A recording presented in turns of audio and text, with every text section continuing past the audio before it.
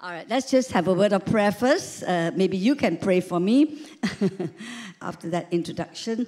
And let's welcome the Lord. Hallelujah, hallelujah. What a wonderful God we have. What a wonderful God. Words cannot describe you. Words are insufficient, Lord. Lord, we thank you that we are in a very wonderful season where you are unveiling yourself, downloading to us as friends would download to one another. We're amazed at you, Lord. And so this evening, even as I try to share a little bit of what you are doing and what you want to do, even as we come to draw close to you, Lord, just help me. In Jesus' name, amen. Amen. Amen. Praise the Lord. Amen. We are now at Luke chapter 18. And this weekend, both Pastor Choo and I will be sharing. I don't know if you like that or don't like that, but that's how it turned out. Yeah. So I'll be sharing today on Luke chapter 18. And I'll be sharing from verse 1 to verse 14. And then Pastor Choo will share tomorrow about the rich young ruler. So it's a completely different topic. So if you want to come back tomorrow, we welcome you. But meanwhile, just tahan saya, yeah? All right? Enjoy me, I hope. Today, if you look at Luke chapter 18, the first 14 verses, it's really about two parables concerning prayer. And since it's about two parables concerning prayer, I felt that I should tackle that topic. So that's why I have decided to tackle it under the title, Prevailing Prayer. So join me, first of all, in reading Luke chapter 18, all right? So it's on the screen, and I'm going to move aside a bit so that we all can see it. I love the big screen, so I'm going to get you to read it so that we are all energized, all right? So would you like to do that? It's Saturday afternoon, we need a bit of energy, and so let's do it strong, loud. I like what Pastor Choo, left to right. I don't know which is my left, lah. Left to right, top to bottom. Okay, whichever, okay? Left to right, top to bottom. You know how I discovered where's my left? I always remember the heart is always on the left. Okay, I'm a doctor, right? Heart is on the left, so left. Okay, right, come on. Because he hates it. Every time he said, turn left, and I point there. Okay, come on, you can help me. 1, 2, 3, go. Then Jesus told his disciples a parable to show them they should always pray and not give up. He said, in a certain town, there was a judge who neither feared God nor cared what people thought. And there was a widow in that town who kept coming to him with a plea, grant me justice against my adversary. For some time, he refused. But finally, he said to himself, even though I don't fear God or care what people think, yet because this widow keeps bothering me, I will see that she gets justice, so that she won't eventually come and attack me. Then the Lord said, listen to what the unjust judge says. And will not God bring about justice for his chosen ones who cry out to him day and night? Will he keep putting them off? I tell you, he will see that they get justice and quickly. However, when the Son of Man comes, will he find faith on the earth? Now we'll stop there for a while and we do the second parable afterwards. Here is a situation where you have a widow. And you know, in those days, a widow is a very, very desperate situation. It is a situation whereby she has no one to help her. Her husband is gone. And we really don't know how bad she is. She may be in debt. She may have loan sharks. But the worst thing was that she was not getting justice. Perhaps the husband had some property. It was not given to her. So maybe someone has taken it from her. But whatever was the state, it was what I would call an impossible situation. A situation where she was put into a corner and she needed help. And what she needed is justice from the judge to give out maybe her inheritance, maybe to get back the husband's property. But unfortunately, on top of a situation which is already bad, there was an unjust judge. So it's a double whammy, So when Jesus said, when you pray, do not give up, he was talking about a situation in prayer, not just a normal situation, not just normal praying, a situation in prayer that was really, really bad. There are three things that was bad. First of all, she's a widow. She's already in a situation where she is in trouble. She has no one to turn to for help. The second thing was that the judge was unjust. In other words, she needed to prevail against the injustice in the system. Wow, that's bad, right? And I believe there was one more thing that was really against her own faith, whether or not she would ever get this justice. Yet, in spite of that, in spite of these three maybe issues of three things against her, coming against her, her own state, maybe she's in debt, maybe she really has no food to put on the table even. And even though she has no one to turn to, and even though she may even doubt whether she'll ever get her answer, and she's coming against an unjust system, yet the Lord used this situation to tell people, in spite of this woman never gave up, pestering the judge. Now, this is not a parable comparing God to the judge, because God is not unjust. And incidentally, never giving up in prayer, which is prevailing prayer, is not twisting God's arm. That's not what the parable means.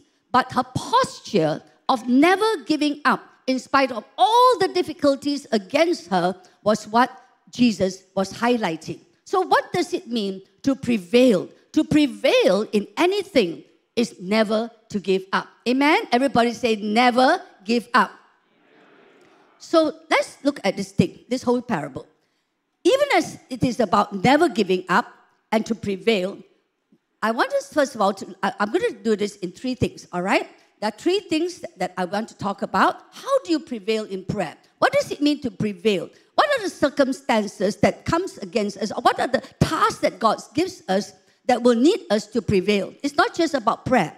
Actually, it's about circumstances, or it is about assignments that God gives to the church to do. This is what prevailing is about. In fact, the prayer is the result of the circumstances. So three things is needed. Number one, you must know the purpose, why that circumstance, and especially the purpose of God in this situation. Secondly, is the posture, and thirdly, the perseverance. Now, let's just look at purpose. The main thing, let's just go, in this story, is really, what is the purpose of this woman having to plow through such deep injustice? Now, I'm going to deal with that. But I want to say this. In this parable, Jesus is talking to his disciples, because even the way Jesus answers is, will not God, the judge of all the earth, listen to the prayers of his chosen ones? In other words, I want to say this. For all of us here, we are all chosen by God. Amen? Amen? How many of you are chosen by God? All of us, right? There is a purpose in everything God does in our lives. There's a purpose in everything God assigns to us to do. And there's a purpose behind even situations that we are caught in, and we don't know why it is happening to us. We don't know why sickness appears. We don't know why there's a setback in our businesses. We don't know why the relationships are going so sour. We don't know why the nation is still in turmoil. We don't know why do we have to pray so hard and the situation doesn't change. Sometimes we also don't even know why God wants us to go to Sabah or Sarawak to do this big Sarawak Pastors Conference and Malam Pentecostal. We don't know why. But there is a purpose in everything. Incidentally, so my husband told me that next year's 30th anniversary, I needed to produce a musical. Honestly, I don't know why.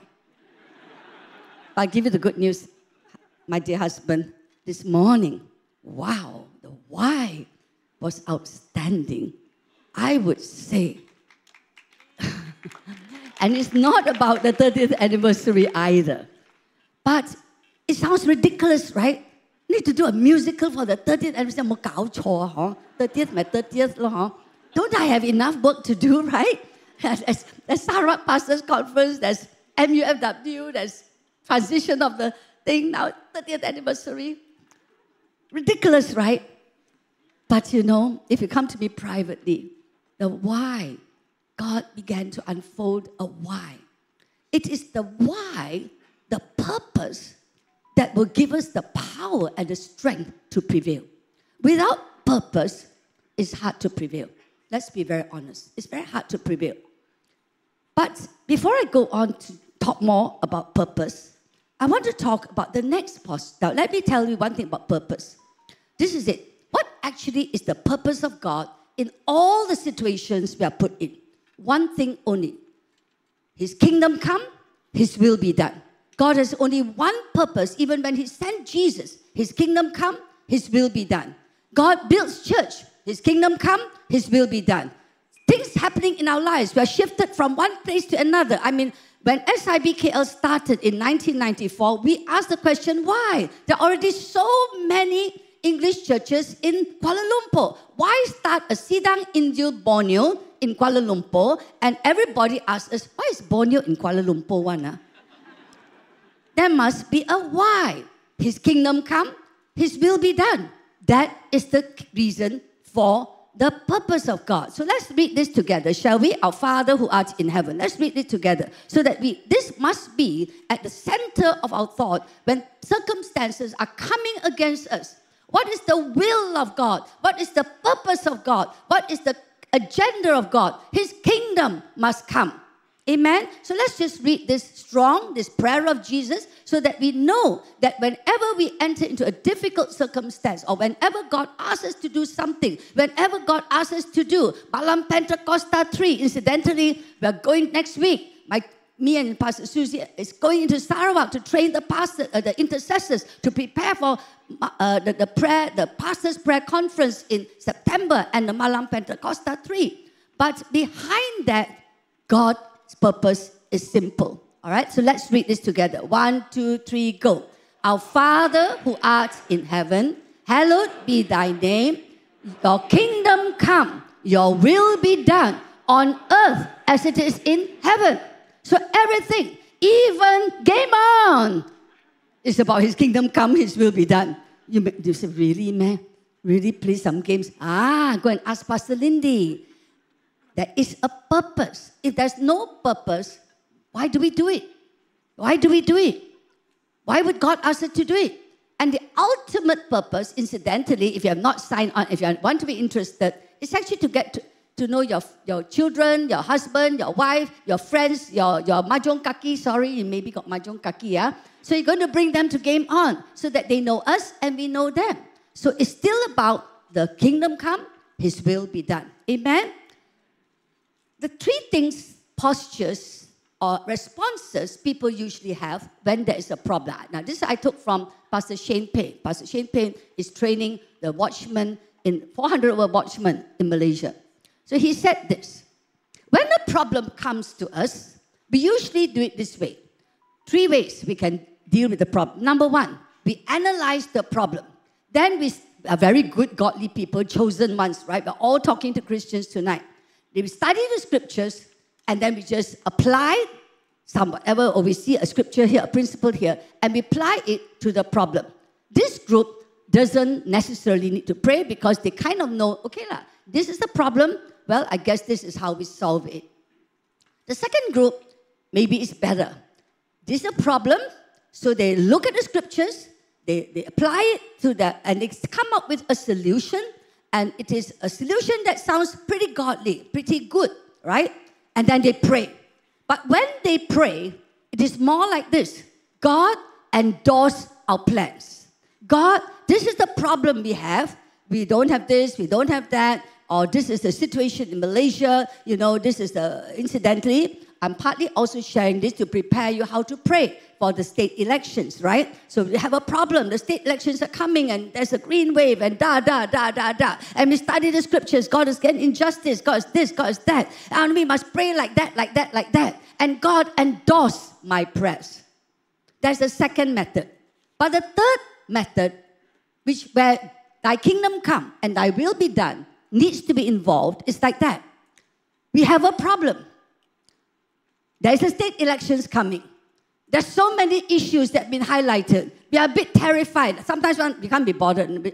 Praise the Lord, you're all not that type. Praise God. Incidentally, register for the state elections. All right? Register, go and vote. But, so for us who are praying, so there is a problem, there is all these things, we study scriptures, there's injustice, there's this, there's that, and all that. And then the third thing that must happen is not God endorse our prayers, but God, what are you actually doing in our land? Now, teach us how to pray. Does it mean your kingdom wants to come? What does it mean your will is now going to be done in Malaysia? What does it look like? What does your will being executed in Malaysia looks like? This is exactly the same way if we are going through a problem, whether in your business, whether in our family situation, even like I'm caught having to do a musical, I need to do what is God's purpose in this? Lord, show me exactly what you're doing. Put it down, to break it down for me, so that now I will be clear about what the results look like when I prevail in prayer. Do you know that God wants you to know what the results look like when you prevail in prayer? But if you're hantam saja, you just pray, you don't even know whether you're hitting the right thing. So prevailing in prayer is really about prevailing to know the purpose of God. And do you know this good news? God intends to download to us very specifically what He's doing. I'll tell you why I'm so excited, for two reasons. And this happened only this week. In fact, it only happened last night as we spent 6 hours prevailing in prayer. Actually, we prevailed in His presence. We didn't prevail in prayer. And as we did that, God began to unfold to me, what does it mean that when we go to Sarawak, because God has given us a verse. God says when you go to Sarawak, basically it's based on Isaiah 43, verse 18-19. Behold, see, I'm doing a new thing. Do you not perceive it? I will have rivers in the desert and a highway in the desert and streams in the wilderness. That is what I want to do. But all these are sayings, right? What on earth does it mean? But do you know, last night, God began to download to me specifically what is this new thing that He wants to do. Now, that is exciting. It's no longer vague. Do you know the Bible tells us I think it is in Amos, it said, God does not do things without first revealing it to His servants, the prophets. Now, I'm not a prophet, but if you spend time with God, He will reveal it to you because we've got to share it, right? We've got to share it to others. The second thing God revealed to me this morning is my husband's wonderful 30th anniversary musical. Wow, it's so specific. I'm energized by it, but it's got nothing to do with the musical. But it's everything to do with the musical as well. Now you're intrigued. Don't worry. I'm not going to tell you. It's amazing. But it begins to be so specific that I know how to prevail now to handle the musical. I know what it takes now to prevail, to see the results that God wants to give in pastor's conference. In what? If you want to know what it is, come to this Tuesday's prayer meeting. I will tell you that because the sermon is not about that. Let me move on. Let me share with you what posture then is needed for us to know God's purpose. Now, in order to do that, we're going to read the second parable, okay? So join me to read the second parable. This is a parable in the second half about two people going up to the temple to pray. One is a Pharisee and one is a tax collector. So come, 1, 2, 3, go.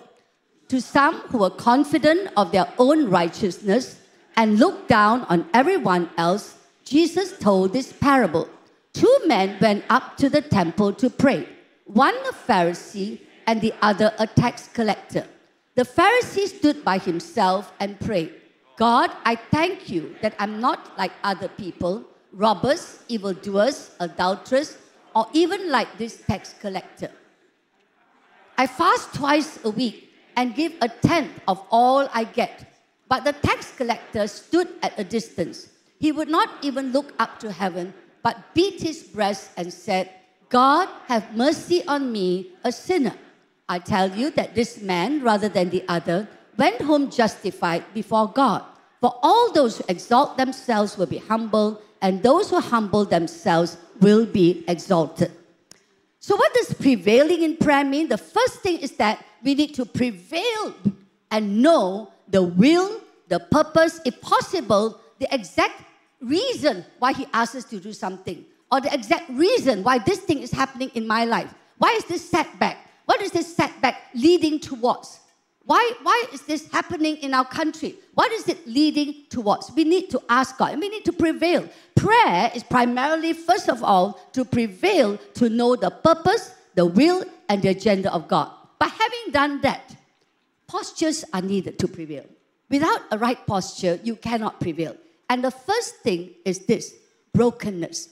You see, these two men went up to the temple to pray. The first began to talk about what he has done.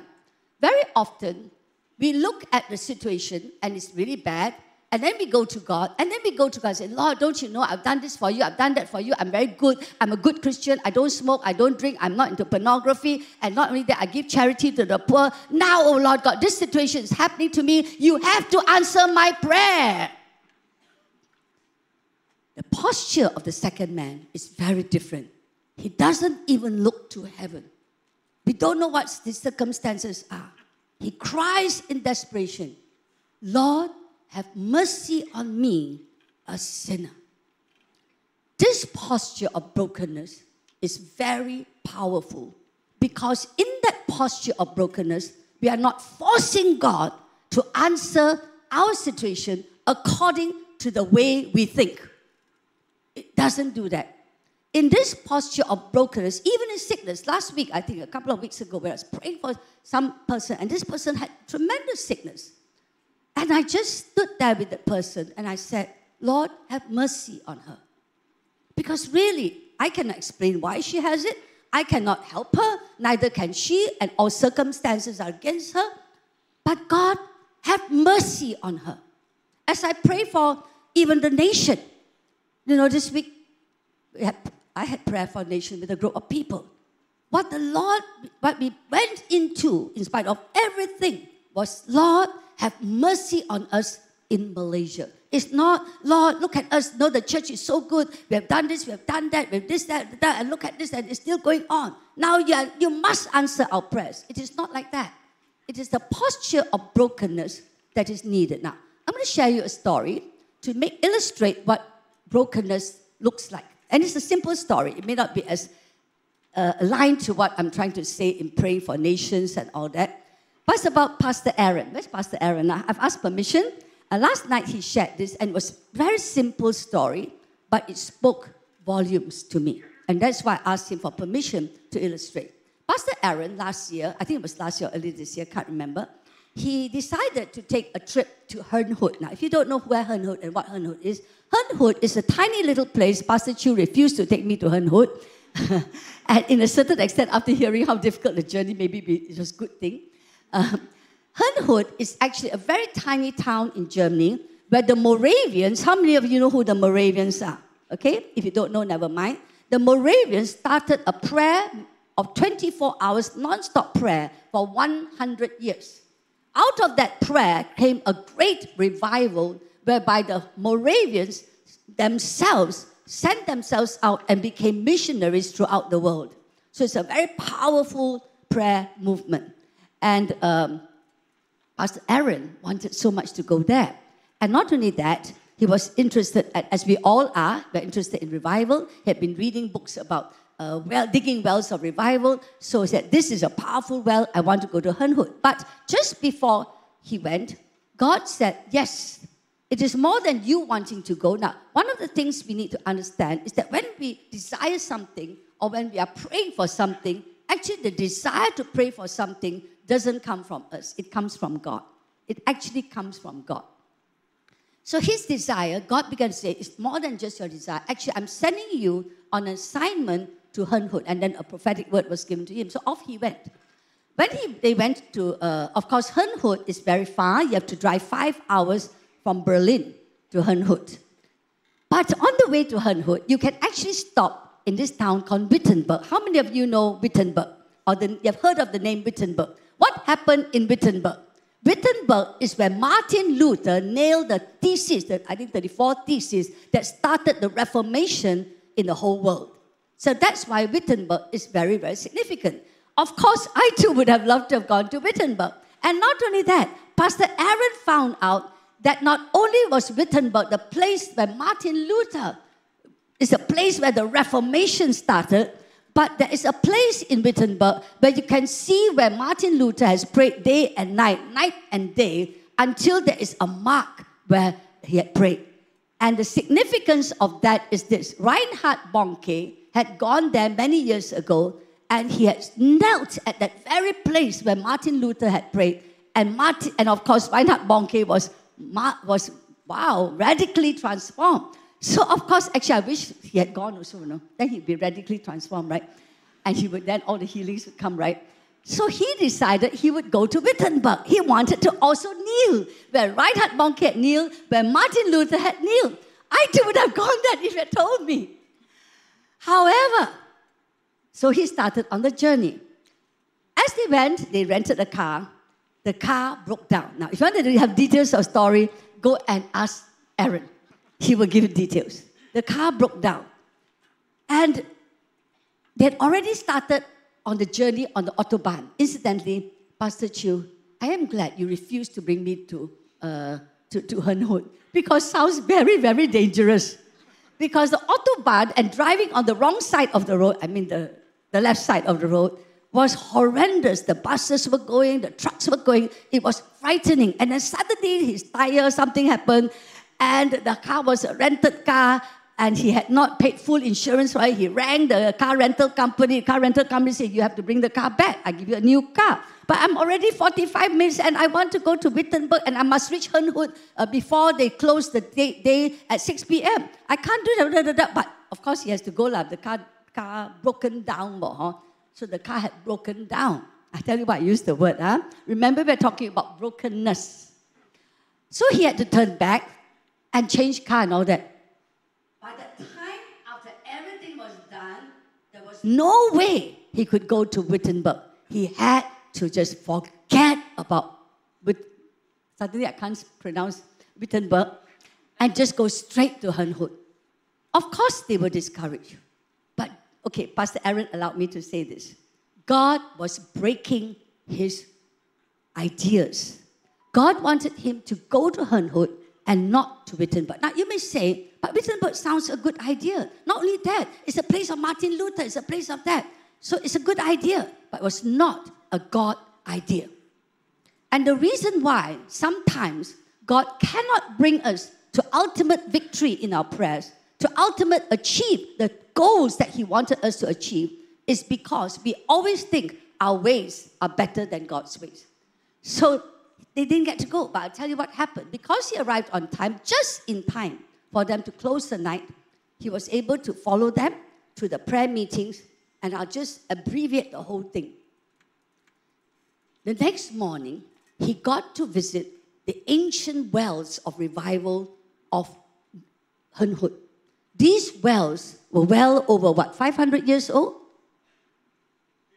300 years old.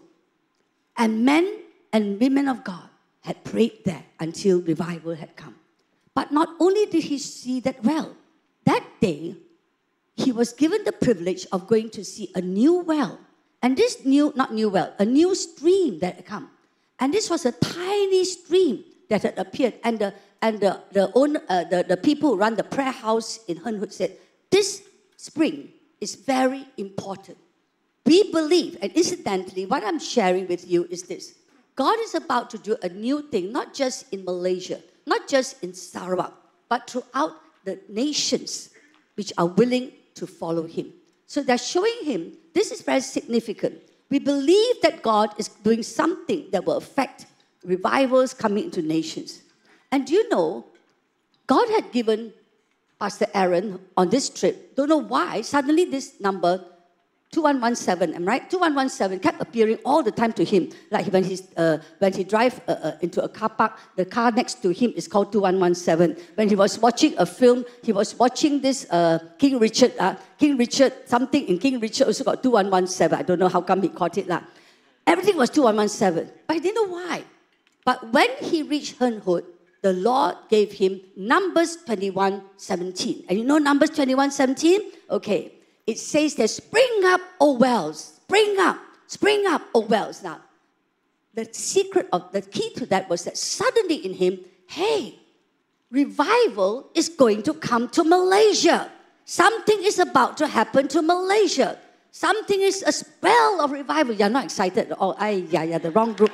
I think I might as well stop preaching and go home lah. I don't blame you because you don't follow me through all my prayer journey, right?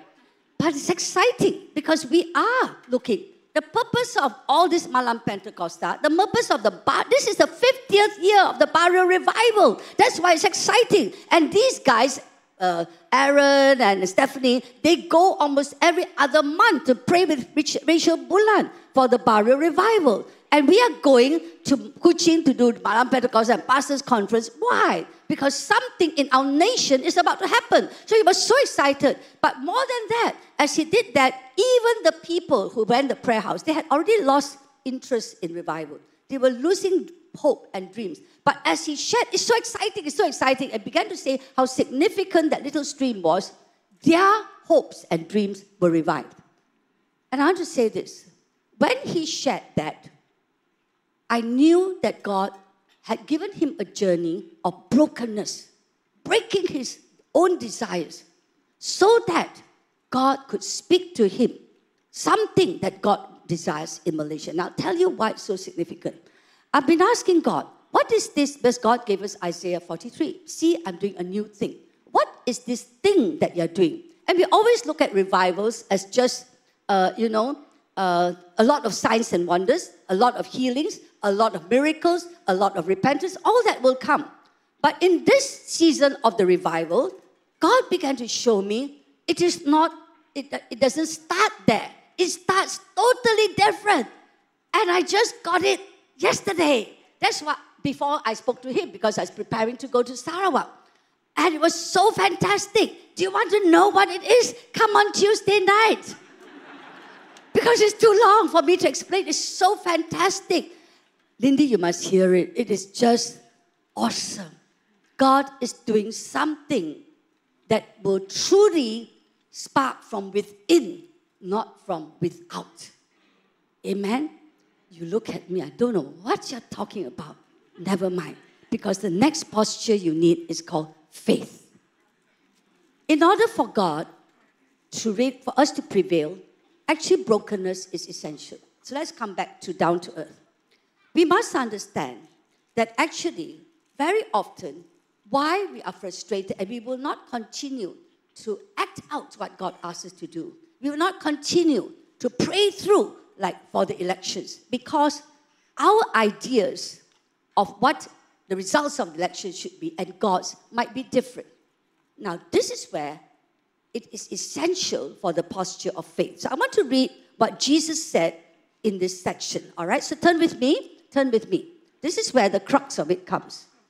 Jesus answered the disciples and began to teach his disciples in Luke 7 about the parable of the widow. He said, look, listen, this is what is happening. In verse 7, he says, and will not God bring about justice for his chosen ones who cry out to him day and night? Will he keep putting them off?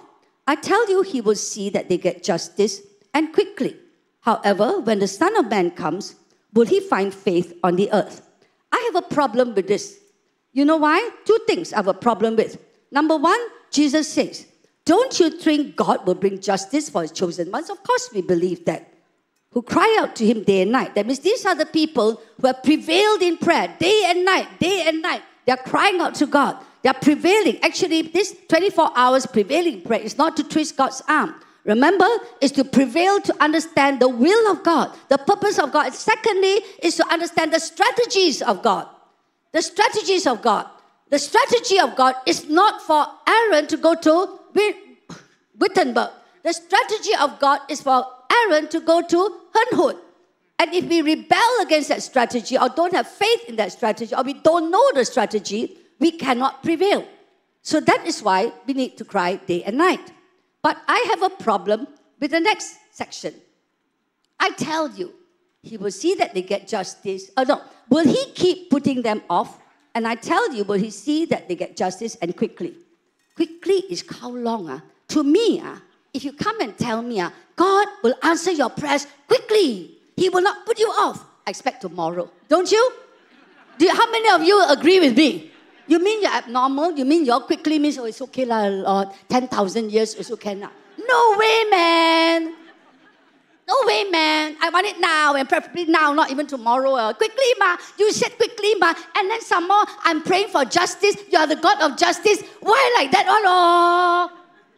This is where faith is a problem. Or faith must kick in. What do we need faith in?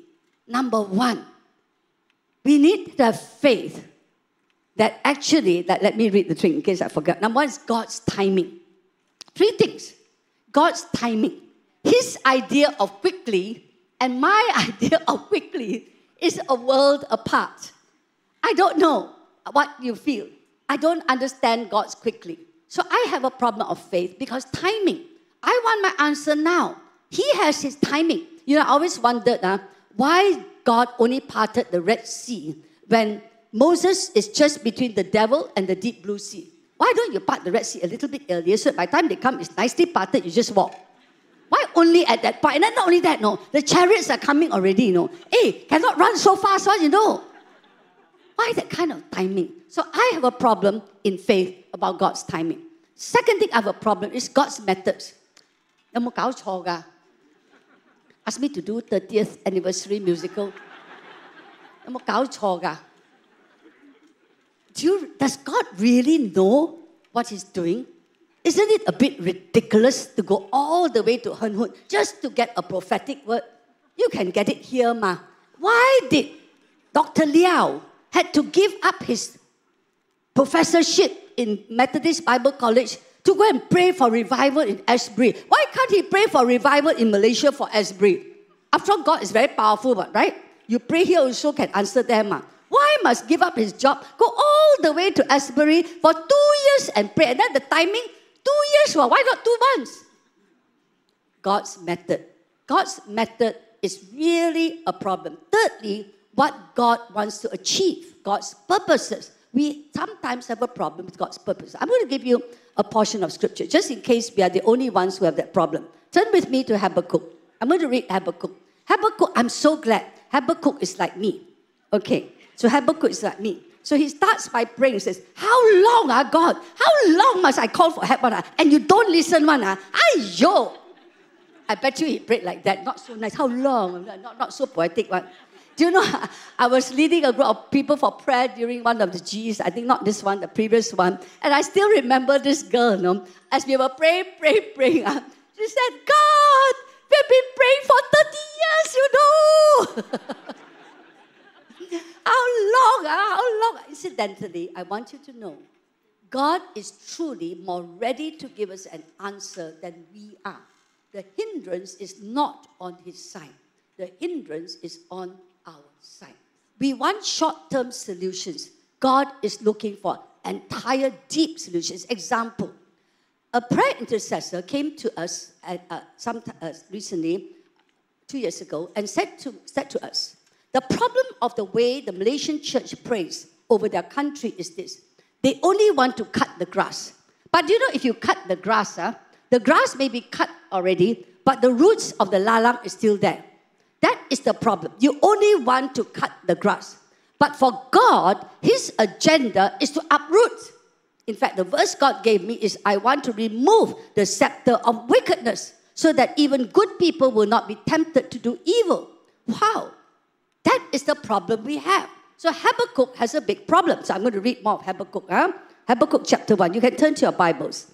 How long, Lord, must I call for help? You do not listen. I cry out to violence. Then he said, look at your methods. Look at you, God. You are crazy. You're supposed to be the God of justice. Of course, he may not say you're crazy, but I'm saying it anyway.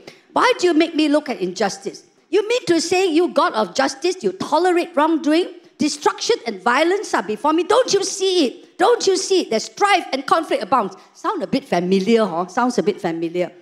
And then, therefore, the law is paralyzed and justice never prevails. The wicked hem in the righteous so that justice is perverted. In other words, he really has a complaint against God's character. What on earth are you doing? I thought you were God of justice, but look at that. It looks as if nothing can be done. Then God answers. And look at God's answer. Verse 5. Look at the nations and watch and be utterly amazed. For I'm going to do something in your days that you would not believe, even if it were told you. I'm raising up the Babylonians, that ruthless and impetuous people who sweep across the whole earth to seize dwellings not their own. And I'm going to read some more. Verse 7, if you go to your own Bibles, they are feared and dreaded people. They are law to themselves. They promote their honor. Their horses are swifter than leopards. They are fiercer than wolves at dusk. Their cavalry gallops along. They sweep down like a vulture, sweeping to devour, and on and on and on and on. If you were Habakkuk, if I were Habakkuk, and God answers and says, do you know what I'm doing? I'm sending the Babylonians as an answer to your prayer. I would say, God, you are crazy. God, I'm going to forsake you. I'm going to lose faith in you. I'm going to walk away from you because your methods are just too crazy. Now, I tell you what is happening. The problem is Habakkuk was praying that they would be set free from the Babylonian captivity. As far as Habakkuk was concerned and us is concerned, as long as you have the right prime minister, as long as you have the right judges, we would be fine. So we want a solution to our problem that actually may not be God's solution. God's purpose in sending the Babylonians was to deal with Israel as a nation. See, when we pray for our nation, God is dealing with the destiny of nations. He's not just dealing with solutions.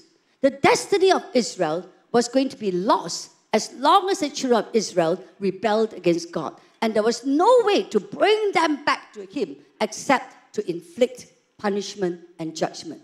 You may not like this word, but I want to say this to you. The reason I share this is that the world is going to get harder and harder. If you look at the situations in the world, I really don't know why we have this, but I do know that God needs to prepare our faith in Him so that when things do not happen the way we expect, we will not lose faith in God. Turn to your friend and say, I don't want to lose faith in God. The moment we lose faith in God, we lose everything because He's the only one holding it. You see, the question when this happened in Israel, the question is God in control? Is He good? Does He know what He's doing? Whenever we go through difficult circumstances, whether it is a setback in our work, whether it's illnesses, whether it's a project that God told us to do and it's gone haywire, the question that would come to us would be, is God in control? Is He good? Does He know what He's doing? Why is He doing things this way when I thought this should be a better way? This is what faith will deal with. I want to show you a picture of a very nice picture actually. I like this. I like it because it is amazing. I think Aaron saw this as well. Pastor Choo and I was in Berlin and we went to the Pergamon Museum. Actually, when you go to Berlin, you must go to the museums. The Pergamon Museum is must visit. In the Pergamon Museum, if you go there, you will now see a beautiful reconstruction of the Ishtar Gate.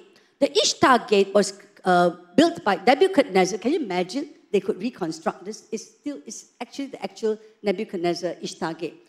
This is the gate that Nebuchadnezzar constructed. And if you look at the next picture, it actually looks like that in the whole city of Babylon.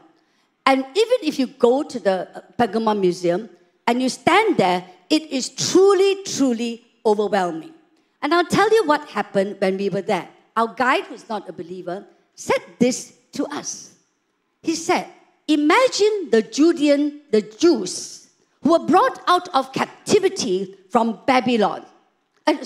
from Jerusalem. And they are coming out of Jerusalem, and they now come, imagine Daniel, Shadrach, Meshach, and Abednego. They have come out as captives, prisoners of war from Jerusalem. They are now brought with their hands tied, and they're entering Babylon. And this, of course, my Jewish guide, the tour guide didn't say so many things. He just said, imagine the Jews coming into Babylon and what faces them, what comes against them. is the might of Babylon, the awesome power of Babylon, the wisdom of Babylon. Actually, it's quite amazing. You really, if you ever get a chance, it's a must-visit museum. Just imagine it. How do they feel? You know something? Now I know why Daniel prayed 3 times a day. Not because he just wanted to be pure.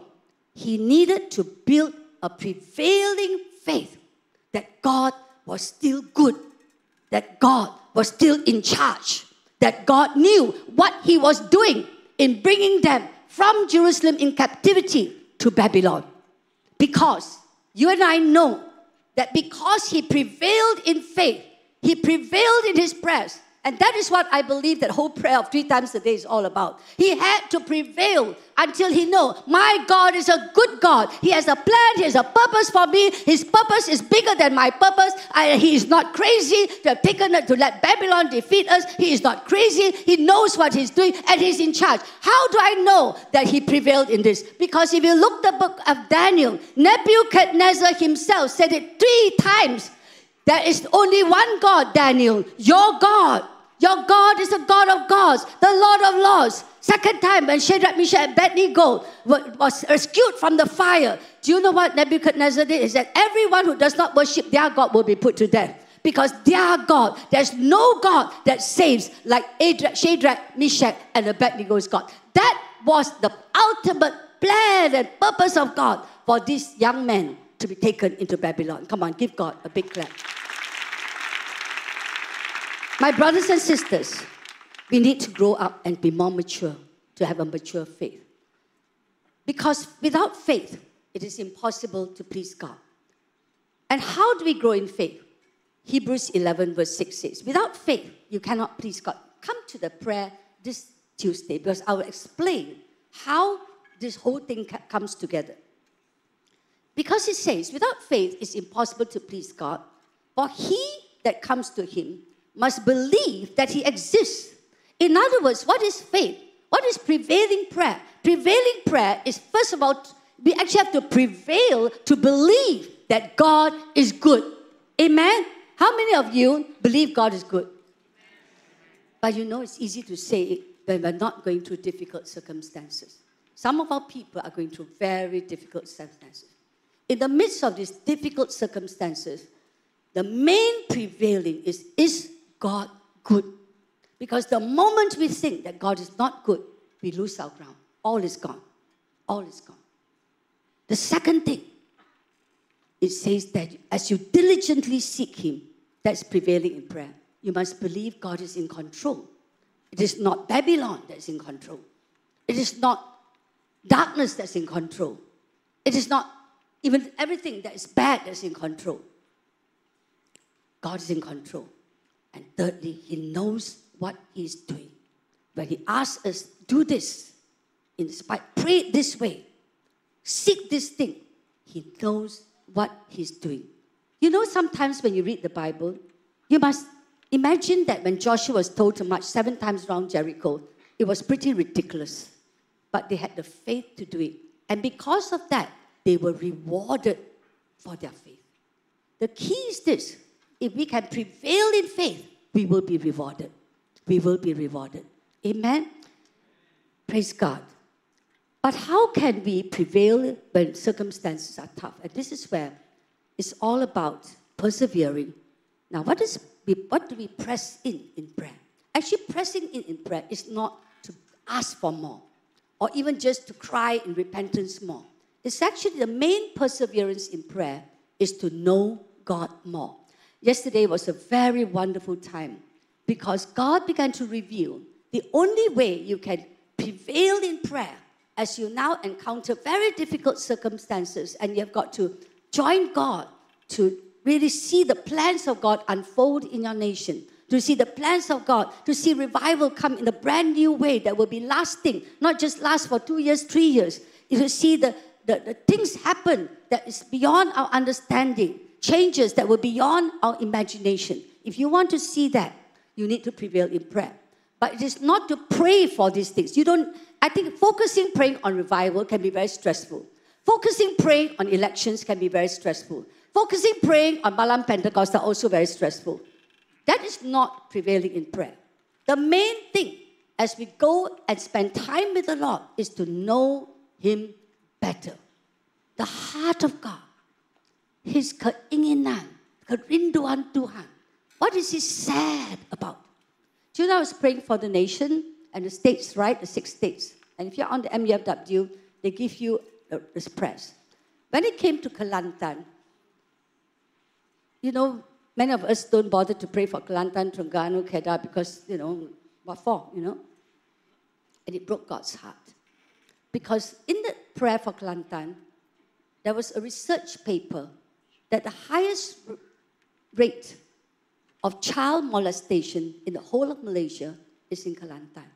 And the rate of child molestation is higher than that even of adult molestation. And there was a few other things there, which is very painful.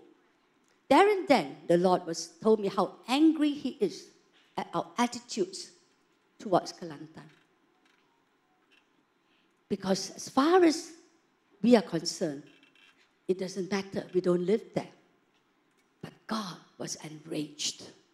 That is what it means to know Him better. And unless we understand God's heart, we will be just praying, but we don't know where, if we hit it right, and we hit God's desire, and we join Him in His will, the other parts of the jigsaw will be solved.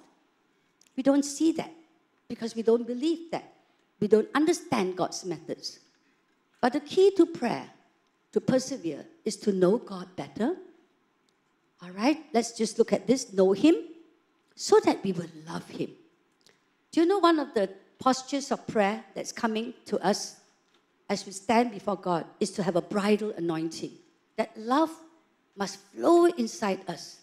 For everything that we pray for, there must be the motivation to prayer is love. If you're praying for someone who's, you know, a family or a friend that you want to bring to the Lord, it must be motivated by love, not just by statistics that we have so many baptisms, so many salvations. If we want to pray for the sick, it must be motivated by love. If we want to pray, I'm praying for a friend to have a breakthrough. And the only reason why I want to pray that way is God taught me. It's because you love Him and you want to see a breakthrough. It's not just so that having a breakthrough sounds like a good testimony. A good testimony is not the reason. Loving Him is the reason why I will stand there and I pray for Him. So knowing Him, knowing God better, loving Him more, trusting Him, yielding to Him, and then giving in to Him so that we can obey His instructions. That is really what it means to prevail in prayer. I'm just going to end now, and I'm going to share this. I know that as I was just preparing, many of us are going through very difficult situations. So I'm going to be opening the altar. If you're going through difficult situations, and yes, you know, you may say, I prayed, and God has not answered. And here is me saying that God said, I will come quickly. Will I not do it quickly? And you're frustrated with God's timing. Or you're frustrated with God's methods. Why, God? Why, after serving you so hard, why, after doing so much for you, do I have to face this circumstance? Why do I have to do that? Or you have been praying for so long for a loved one to come to know the Lord, and you're almost like giving up. Just come out, because we're going to pray that God will be very specific in revealing a strategy. God be revealing why this is happening, so that we are deeply encouraged. But above all, I pray that as you prevail and persevere in prayer for this situation, you will begin to know God's heart. God loves that person far more than we. None of us died for our friends that we want to reach out to. I didn't die for this friend that I'm trying to see a breakthrough for. None of us did. Jesus did. We need to come so that we can trust God more, that He is in control. Everybody say, God is in control. God is good. God knows what He's doing. Come on, let's say, come on, why don't you stand up? Because we're going to declare Scripture. The best way to know God is to declare Scripture. To read the Scriptures, declare it until it becomes part of you. Everybody say, God is good. God is good. God is able. God is able. God is in control. God is in control. God knows what He's doing. God knows. One more time. You say it. 1, 2, 3. God is good. God is in control. God knows what He's doing. One more time. God is good. God is in control. God knows what He is doing. Amen? Amen. Now we're going to just declare this powerful verse of scripture because it shows that as we prevail in prayer, we must believe He's good and He's a loving God. Amen? Come, just let's do this together with me. 1, 2, 3. Let's just do it because it's on the screen, right? 1, 2, 3. No king is saved by the size of his army. No warrior escapes by his great strength. A horse is a vain hope for deliverance. Despite all its great strength, it cannot save. But the eyes of the Lord are on those who fear Him, on those whose hope is in His unfailing love, to deliver them from death and keep them alive in famine. We wait in hope for the Lord. He is our help and our shield.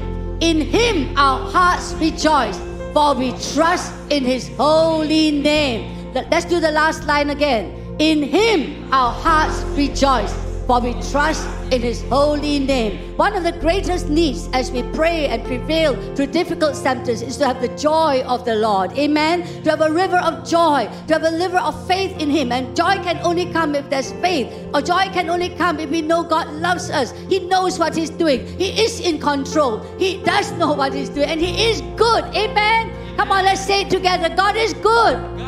God is in control. God knows what He's doing. And I believe that. Amen. Amen. Aku percaya. Aku percaya. Come on. You know, brothers and sisters, we never like it when God's methods sound so different, so contrary to what we know or imagine. But I believe that it's necessary that we begin to know that no matter what happens, that we must begin to have faith that God is always good, always in control, and always wise, and He has plans that will have great success. Amen? Great achievements that will be long-lasting. I just want to say this to all of us. It is a time in world history to build serious faith in God. And the only way to do it is that you must know Him better. No matter what you're going through, it's actually these situations provoke you to seek Him more. So whatever you're going through, whether it's simple or it's hard, even as simple as you want to go to Wittenberg but God don't let you, as simple as that, persevere in to learn to know God better. That's all. Because as you know God better, you can trust Him more. And as we can trust Him more, God can perform signs and wonders way beyond what we ask or imagine. Is that okay, brothers and sisters? That's the crux of today's message. The crux of today's message is this. The purpose of difficult circumstances is that we might press in to know Him better. Can you lift up your hands? Can you lift up your hands? You know, I love this song, Aku Percaya. Do you know it has the word sanggup? God is more willing to answer our prayers than we realize. God is more willing to see restoration in our country than you realize. Amen. But certain circumstances must prevail before He can do it. If we only want to cut the grass and He wants to uproot wickedness, we should rejoice. Amen? Amen. And we should realize that uprooting wickedness is better than cutting the grass. Amen. So lift up your hands, brothers and sisters. Lift up your hands. Almighty God, You're truly a good God, and You're truly in control. Lord, I ask, and I know it's tough, that You will give us a faith in You that is not just faith itself, but a relationship to You that will cause a river of joy, a river of peace, a trust in You, a belief in Your love for us that is outstanding. That no matter what happens, we know that Your love will prevail. For love never fails. Love never fails. So Heavenly Father, I pray that, oh Lord God, even this evening, that you will allow us to experience and to know the love of God that passes all understanding, that we might know the height, the depth, the length, the breadth, the love of God for us, that we will know, Lord God, that we are able to do far beyond what we ask or imagine. To God be the glory, and may the joy of the Lord, the love of God our Father, the grace of our Savior, and the fellowship of our Lord, of the Holy Spirit be with us until we meet again. And all God's people say, Amen. Amen. Thank you for coming. Do come tomorrow if you like to hear Pastor Choo share. All right, so thank you. We hope that you can join us for the prayer on Tuesday night. Amen. Thank you so much for coming.